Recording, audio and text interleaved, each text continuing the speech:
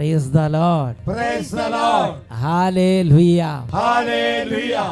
അഭിഷേകാഗ്നിയുടെ എല്ലാ പ്രേക്ഷകർക്കും രക്ഷിതാവും കർത്താവുമായ യേശുക്രിസ്തുവിൻ്റെ അത്ഭുത നാമത്തിൽ കൃപയും സമാധാനവും. Praise the Lord. Praise the Lord. Hallelujah. Hallelujah. പ്രിയപ്പെട്ട ദൈവമക്കളെ,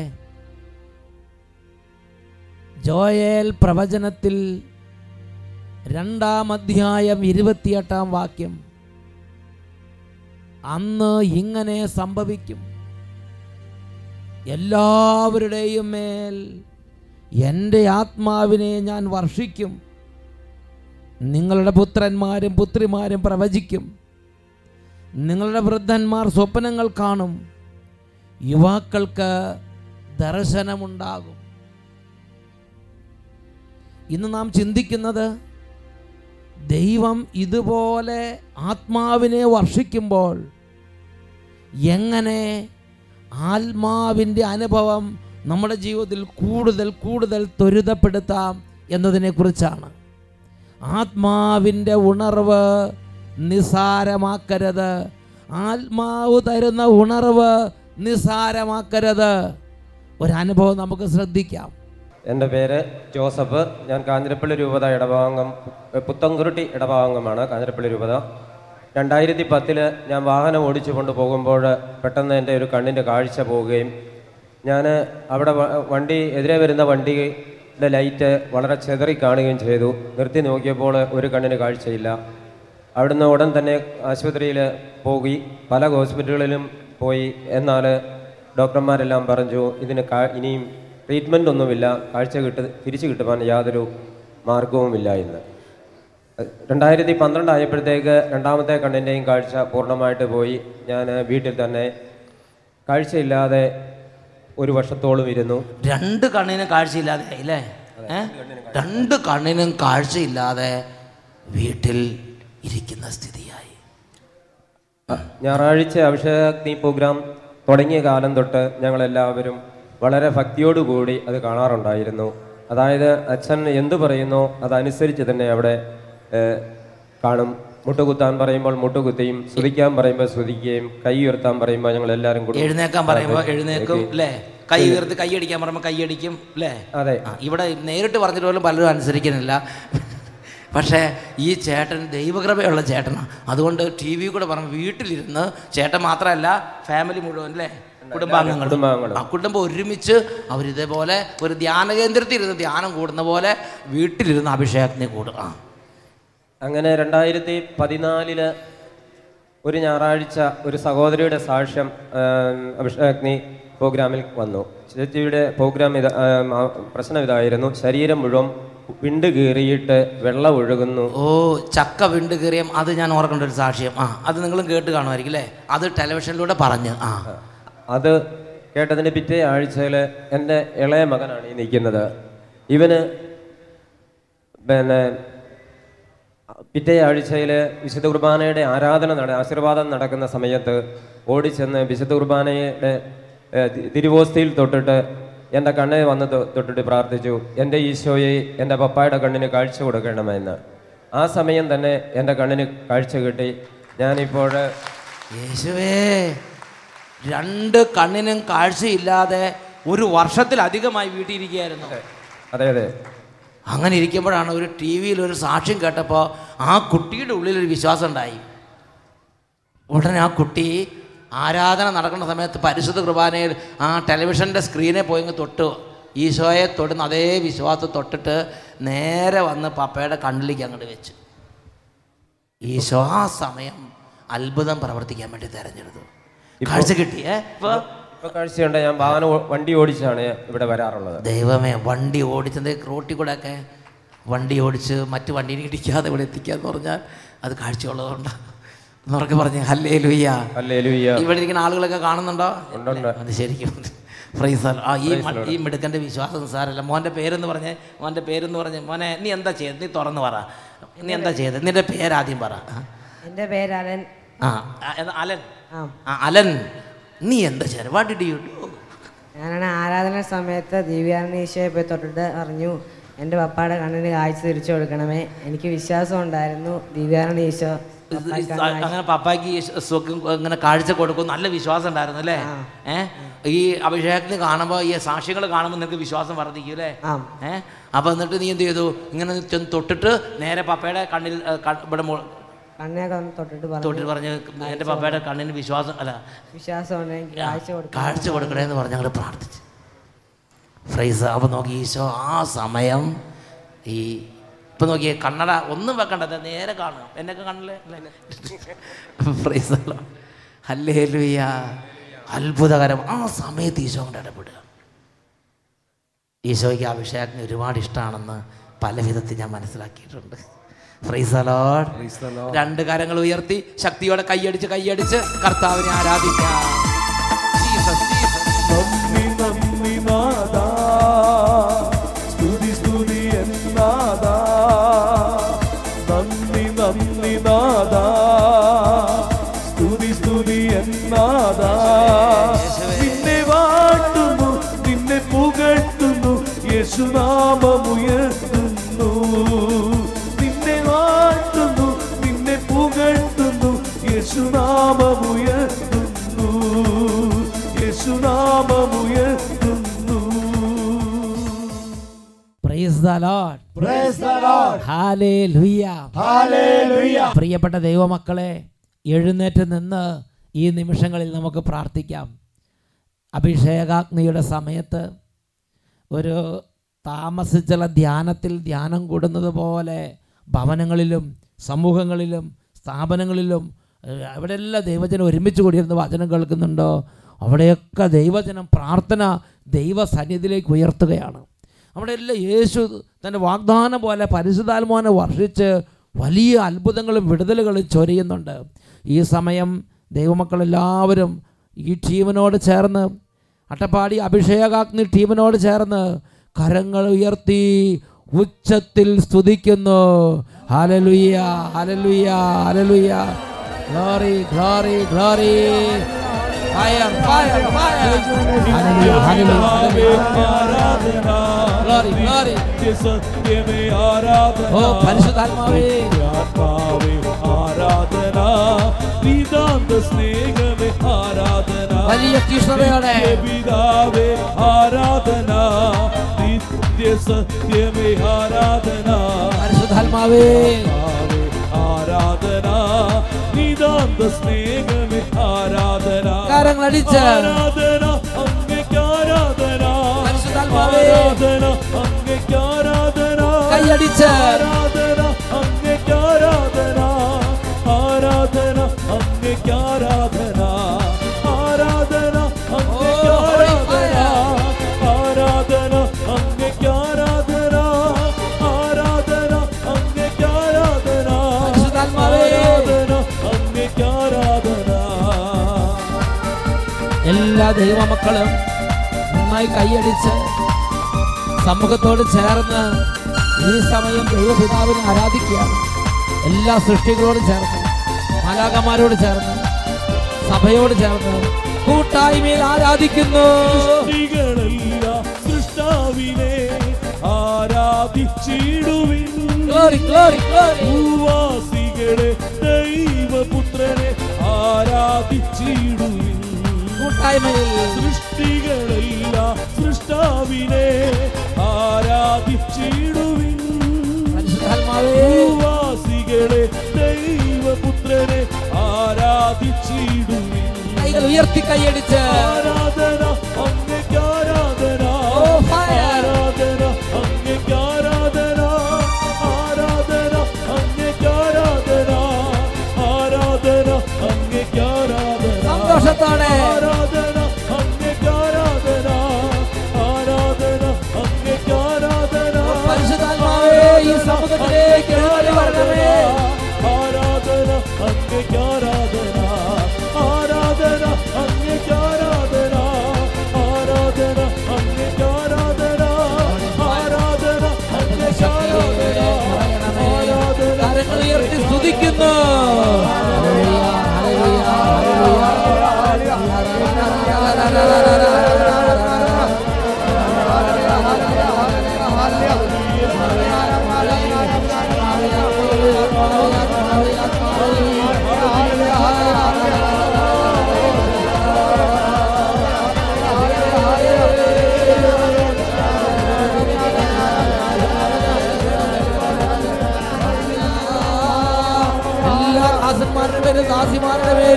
ഈ സമയം കൃപയുടെ ആത്മാവേ നിറയണമേ.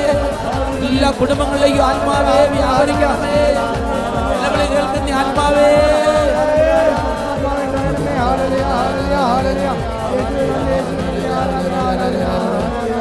ചൈതന്യം നൽകണമേ. ഉണർവിന്റെ ചൈതന്യം നൽകണമേ. ആത്മീയ ബോധ്യങ്ങൾ നൽകണമേ. വിശ്വാസ കൃപകൾ നൽകണമേ. സ്നേഹം നൽകണമേ. സൗഖ്യം നൽകണമേ. സന്തോഷം നൽകണമേ. ഇപ്പോൾ സ്പർശിക്കണമേ. ഹല്ലേലൂയ, ഹല്ലേലൂയ, ഹല്ലേലൂയ, ഹല്ലേലൂയ, ഹല്ലേലൂയ. പരിശുദ്ധാത്മാവേ, എല്ലാ വിദ്യാർത്ഥിനികളെയും കുഞ്ഞി പൈതങ്ങളെയും പ്രത്യേകം തൊട്ട് അനുഗ്രഹിക്കണമേ. വലിയ വേദനയിലും രോഗത്തിലിരിക്കുന്നവരെ ഇപ്പോൾ സ്പർശിക്കണമേ. സഹായിക്കണമേ. വചനം കേൾക്കാൻ പറ്റാത്ത വിധം മന്ദീഭവിച്ചു പോയ ഹൃദയങ്ങളെ തൊട്ടുണർത്തണമേ പരിശുദ്ധാത്മാവേ.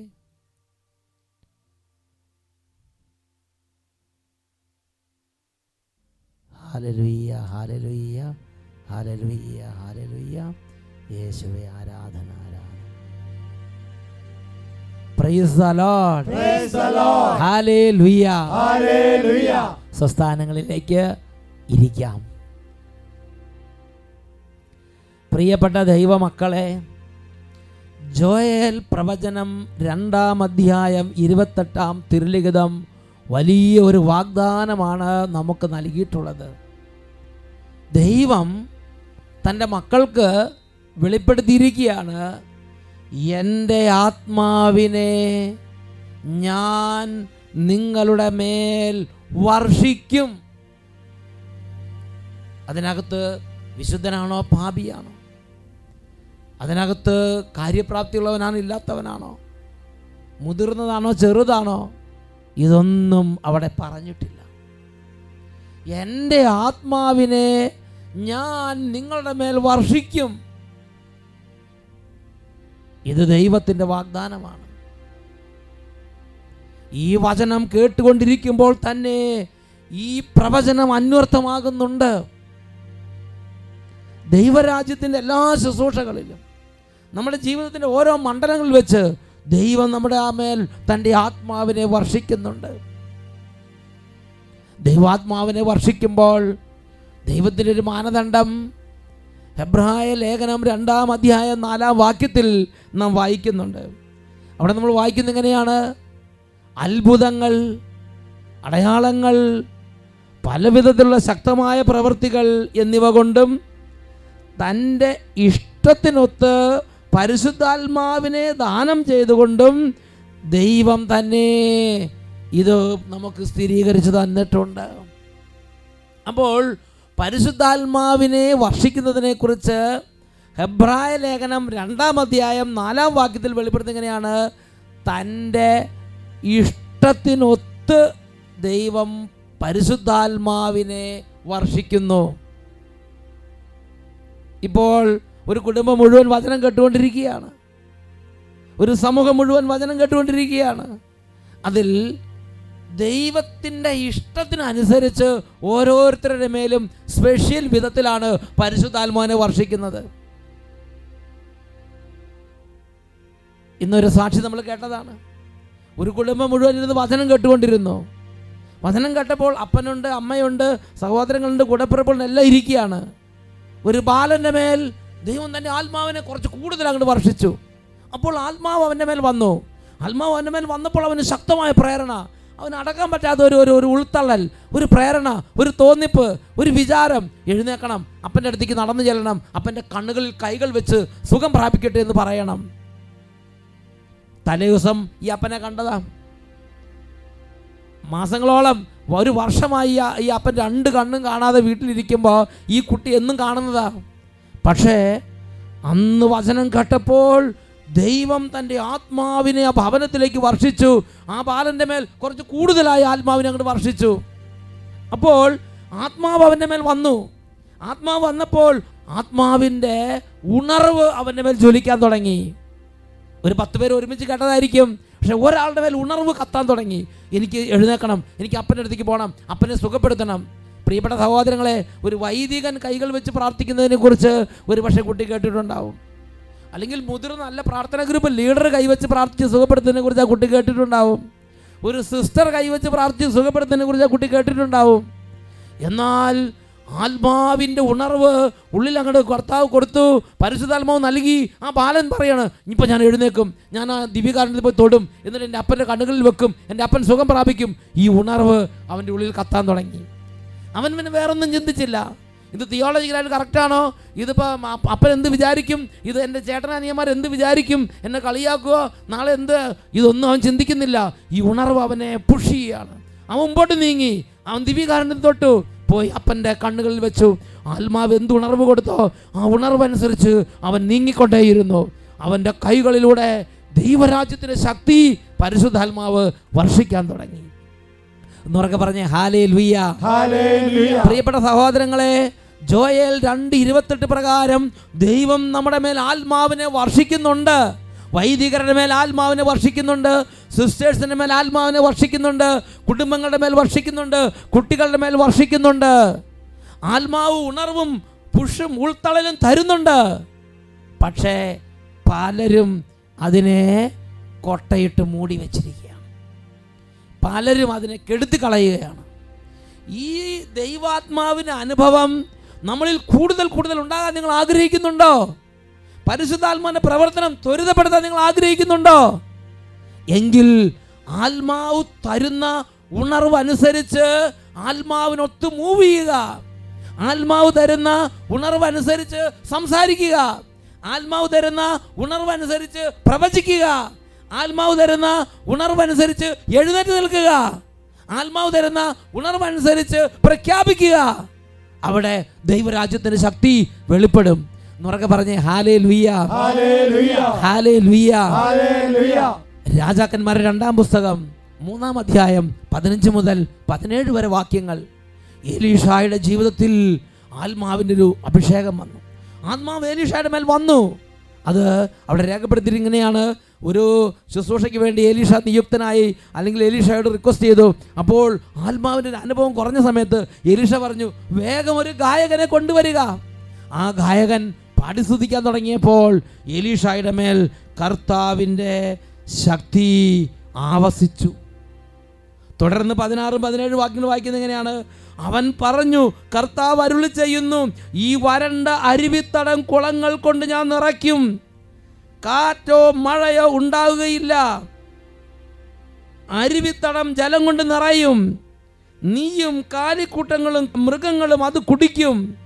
കർത്താവിന് ഇത് നിസാരം. ഒരു ഉറവയില്ല, ഒരു തുള്ളി വെള്ളമില്ല, വരണ്ട് കിടക്കുന്ന സ്ഥലം. അവിടെ ദൈവത്തിൻ്റെ ആത്മാവ് എലീഷായുടെ മേൽ വന്നു. ദൈവത്തിൻ്റെ ആത്മാവ് ചില കാര്യങ്ങൾ ഉണർവ് കൊടുത്തു, പ്രേരണ കൊടുത്തു. എലീഷ എഴുന്നേറ്റ് വന്നു, പ്രഖ്യാപിച്ചു. അവിടെ സംഭവിച്ചു, വലിയ ദൈവശക്തി പ്രകടമായി. എലീഷായുടെ ആത്മാവിൻ്റെ പ്രവർത്തനം കൂടുതൽ കൂടുതൽ വർദ്ധമാനമായി. ഒന്നുറക്കെ പറഞ്ഞേ ഹല്ലേലൂയ, ഹല്ലേലൂയ. ദൈവത്തിൻ്റെ ശക്തി എല്ലാവർക്കും ദൃശ്യമായി. മഴ പെയ്തിട്ടില്ല, കാറ്റൂതിയിട്ടില്ല, വേറെ ഒരു തരത്തിലും വെള്ളവും കനാലോ വന്നിട്ടില്ല.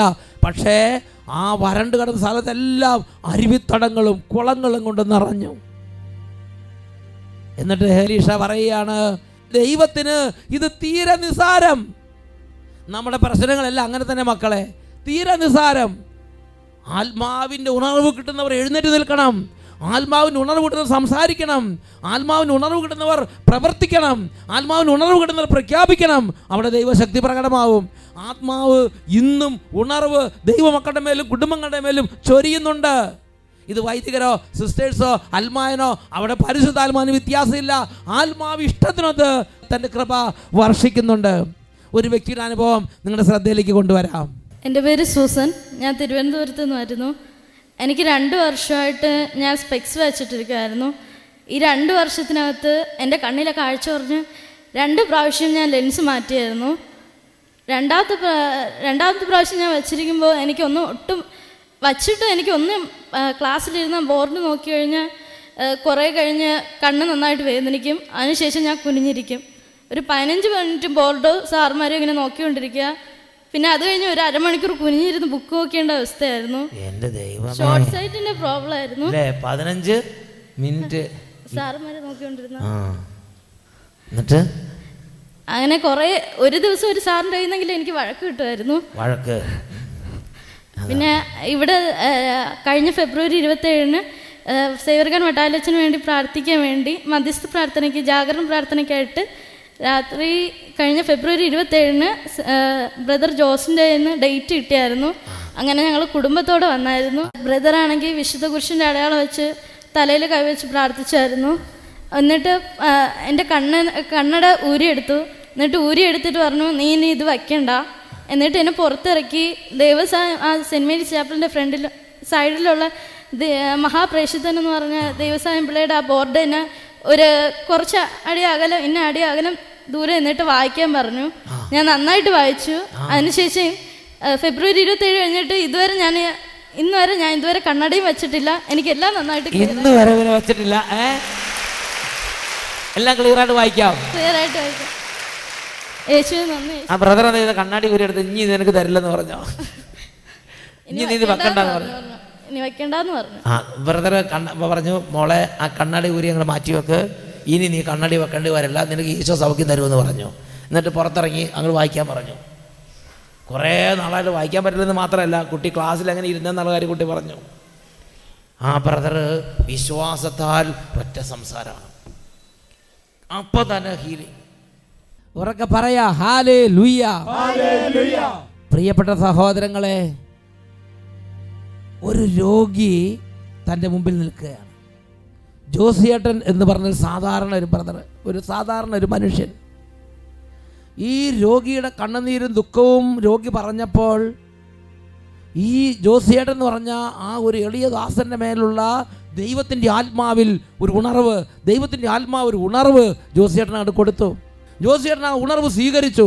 ജോസിയേട്ടൻ എഴുന്നേറ്റ് നിന്നു. ജോസിയേട്ടൻ പറഞ്ഞു, നിന്റെ കണ്ണട ഊരുക, ഇനി നീ കണ്ണട വെക്കണ്ട. നോക്കുക, ദൈവത്തിൻ്റെ ആത്മാവ് നൽകിയ ഒരു കാര്യം, ഒരു ഉണർവ് ഒന്ന് പ്രഖ്യാപിച്ചു, സംസാരിച്ചു, പറഞ്ഞു. അവിടെ ദൈവശക്തി വെളിപ്പെട്ടു. എന്നുറക്കെ പറഞ്ഞ് ഹല്ലേലൂയ. ആർക്കും സഹായിക്കാൻ പറ്റാത്ത ഒരു വേദനയിൽ നിസ്സഹായാവസ്ഥയിലായിരുന്ന ഒരു എളിയ ബാലികയുടെ കണ്ണുനീര് ദൈവം തുടച്ചു മാറ്റിയ വിധമാണ് ഈ പറഞ്ഞത്.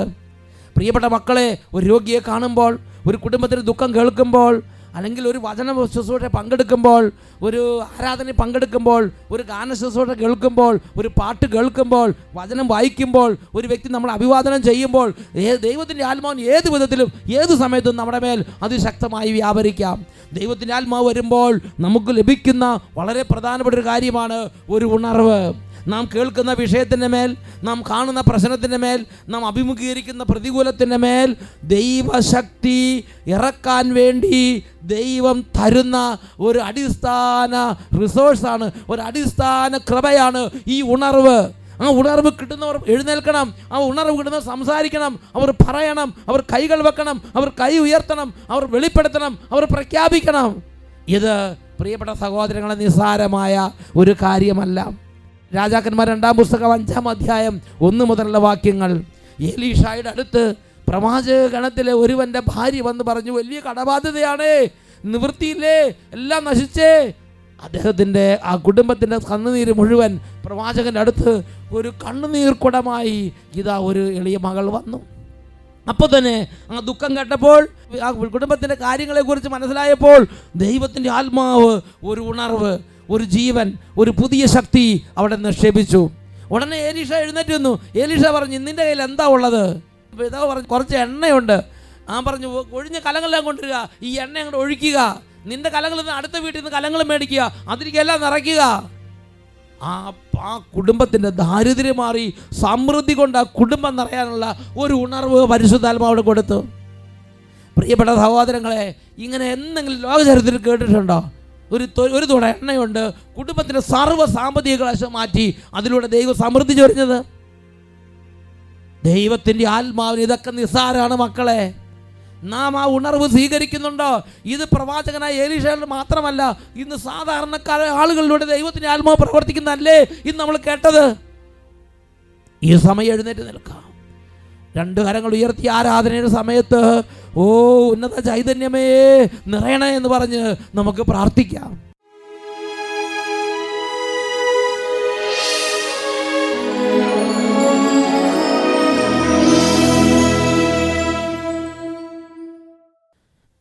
ഈ നിമിഷങ്ങളിൽ എഴുന്നേറ്റ് നിന്ന് ഉണർവ് തരുന്ന ആത്മാവേ എൻ്റെ മേൽ വ്യാപരിക്കണമേ എന്ന് ആഗ്രഹിച്ച് പ്രാർത്ഥിക്കാം. ഈ ആത്മാവാണ് ഉൾത്തള്ളൽ തരുന്നത്. ആത്മാവ് വരുന്നിടത്ത് എല്ലായിടത്തും ആത്മാവിന് പുതിയ വഴിയുണ്ട്. ആത്മാവ് ആളും തരം നോക്കിയല്ല, തൻ്റെ ഇഷ്ടത്തിനനുസരിച്ചാണ് ആത്മാവ് പ്രവർത്തിക്കുന്നത്. രണ്ട് കരങ്ങൾ ഉയർത്തി ഈ ദിവ്യകാരുണ്യ ആശീർവാദ സമയത്ത് എത്ര ഉച്ചത്തിൽ ആത്മാവിനെ വിളിക്കാമോ അത്ര ഉച്ചത്തിൽ ആത്മാവിനെ വിളിച്ച് ആത്മാവാം ദൈവമേ ദിവ്യശക്തി നിറയ്ക്കണമേ കരങ്ങൾ ഉയർത്തി സ്തുതിക്കുന്നു. ഹല്ലേലൂയ, ആത്മാവേ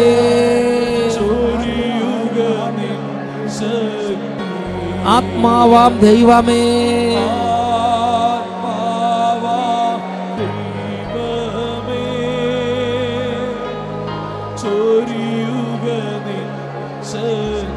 കുട്ടികളെ മുതിർന്നവർ കൈകൾ ഉയർത്തി ഉച്ചത്തിൽ വിളിക്കുന്നു.